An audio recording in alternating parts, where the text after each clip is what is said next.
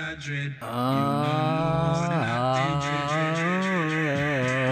up, y'all? What up? Hello, everyone. Welcome back to the lounge, or to the lounge for the first time. It is I, Mortimer Main, your friend, your buddy, MC, DJ, and selector, and we're going to be talking about music up in here today, because we're still in the bees, and we got a good one for you today. But first, we're going to talk movies real quick. This morning, while we were setting up the joint, we watched the movie 13 from 2003, Evan Rachel Wood. Gotta love a good coming-of-age story set somewhere in Los Angeles. Got involved, with a lot of unsavory things at an early age, which I think a lot of us out there can identify with. Certainly myself. Like the movie, gonna give it a recommend. I'd seen it before, but we thought we'd give it another watch, and it still stands up about 20 years later. So, good story about the halcyon days of youth. Give it a watch if you like. But today, enough about movies. We're talking about music.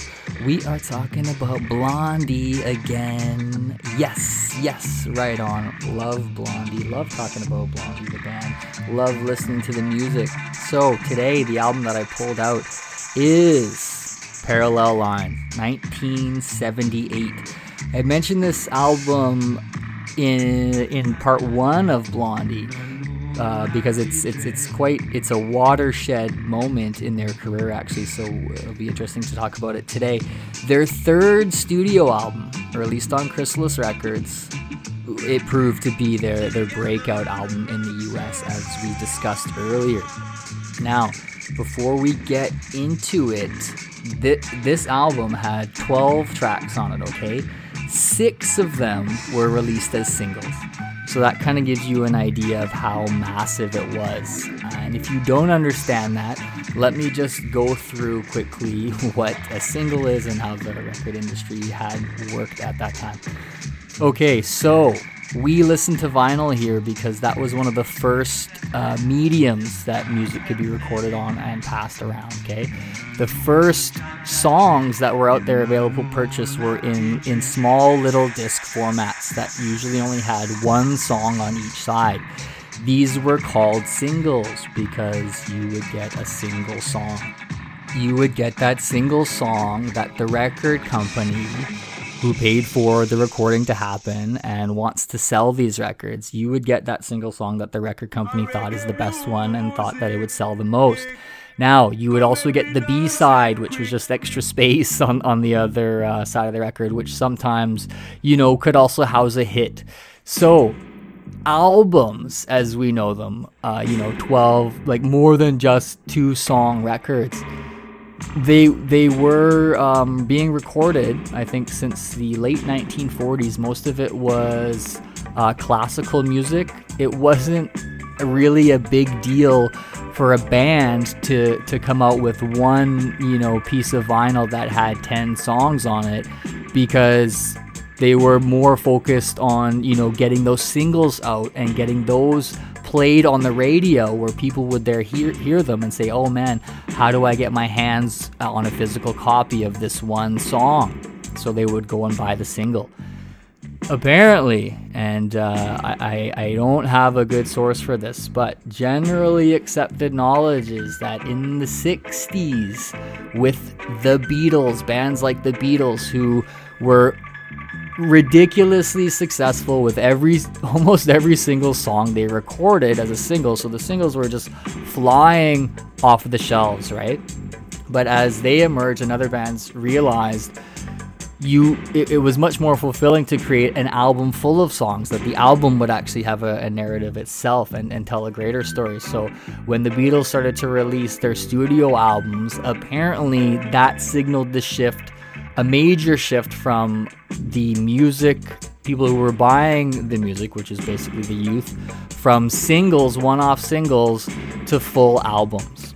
And that trend continued for a long time, right? Up until basically the emergence of MP3s and digital music. Nevertheless, though, singles were still a thing, even while full-length LPs with the record grooves really close together to be able to give you all that music packed into the one disc. They were still being sold, they were still popular, but the singles were still being sold as well, because sometimes you didn't want to spend that 5 times the price on an album when you only really wanted that one song. Okay, so here we go. When an album was being produced, the record company would pick that one song that they thought was the best, and they would promote it. They would pay the radio stations to play the song, and then they would produce the singles. But if the band was really good and it had more than one good song, the record company would try to promote that one as well. So sometimes you would have a second, a third, a fourth single being released. So every time a new single is out there, that song's playing on the radio, and the consumers are like, oh wow, another good song off that album. I've already bought the first 3 singles, but I really like the 4th single. Maybe I should just break down and buy the full album right now. So that would happen a lot. So you understand why it's, important for a record company to identify the best songs that they want to promote, because it's really important, when you care about sales and making money, which of course is all the record company cares about. Okay, back on track with my point. This record, Parallel Lines, had 6 singles out of only 12 tracks. So that's a ridiculous amount of promotion and success, where every single that's released to the radio is probably going to sell, another 100,000 copies of the full album. The singles were, and you probably recognize some of these names of tracks. Picture This, I'm Gonna Love You Too, Hanging on the Telephone, Heart of Glass, which was the major breakout disco hit, Sunday Girl, and One Way or Another. Now, we talked a little bit about how the band's first 2 albums were popular in the UK and Australia and Canada, but didn't really break out on the US market until this album hit the streets, because America at that time was so much more enamored with the disco sound and the pop sound that this album brought to the table, as opposed to their earlier sound, which was characterized as punk and new wave, as discussed. So I learned today the big reason, the big shift, was that Blondie as a band brought in a new producer for this record. They parted ways with the guy that was with them for the first 2 albums. I think his name was Gottlieb or something, American dude.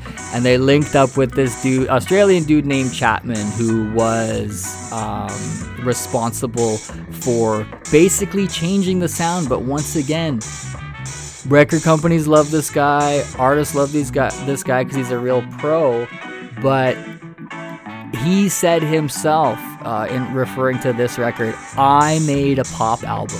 Okay, how does a producer come out and say I made something, totally discounting the band and the songwriting? But that's the way it is. So they brought in the new guy, and he changed the sound. I'll just explain it as, so from raw to the cooked, to the finely tuned, all aspects of production gone over, the image of the band, the way the cover art looks, all these things are now presentable and ready for the mass market, I think. So, in my opinion, this album is pretty good. It's not the greatest Blondie one that I have, as I prefer the Raw, okay? Give me the Raw in this case, in this band. Because you know what? Raw, I'm going to give it to you with lots of trivia, okay? So, let's listen to my favorite song from this album. Track 1, side 1, Hanging on the Telephone. This is a love song, baby. I'm in the phone booth, it's the one across the hall. If you don't answer, I'll just bring it off the wall. I know he's there, but I just try to call. Leave me hanging on the telephone. Leave me hanging on the telephone. I heard your mother, now she's going out the door. Did she go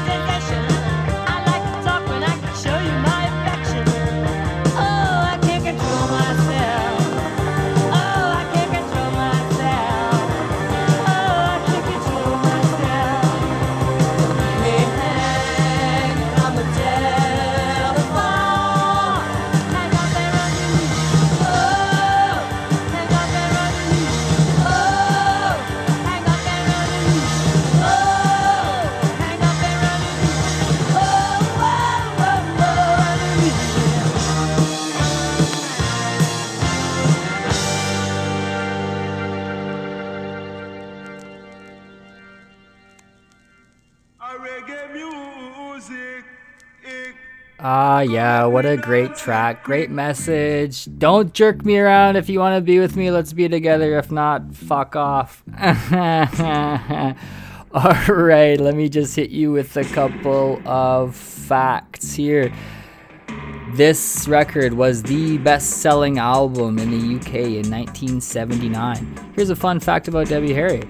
Debbie Harry was born Angela Trimble, adopted at 3 months of age, and born in Miami, Florida, as noted by Vixen, earlier fan mail. Angela then moved to New Jersey with her new adoptive parents, the Harrys, where they renamed her Deborah from Angela. Here's a horrible fact. According to Debbie in her autobiography, Face It, in the 1970s, she was raped at knife point during the burglary of a home she shared with her partner and later Blondie guitarist Chris Stein.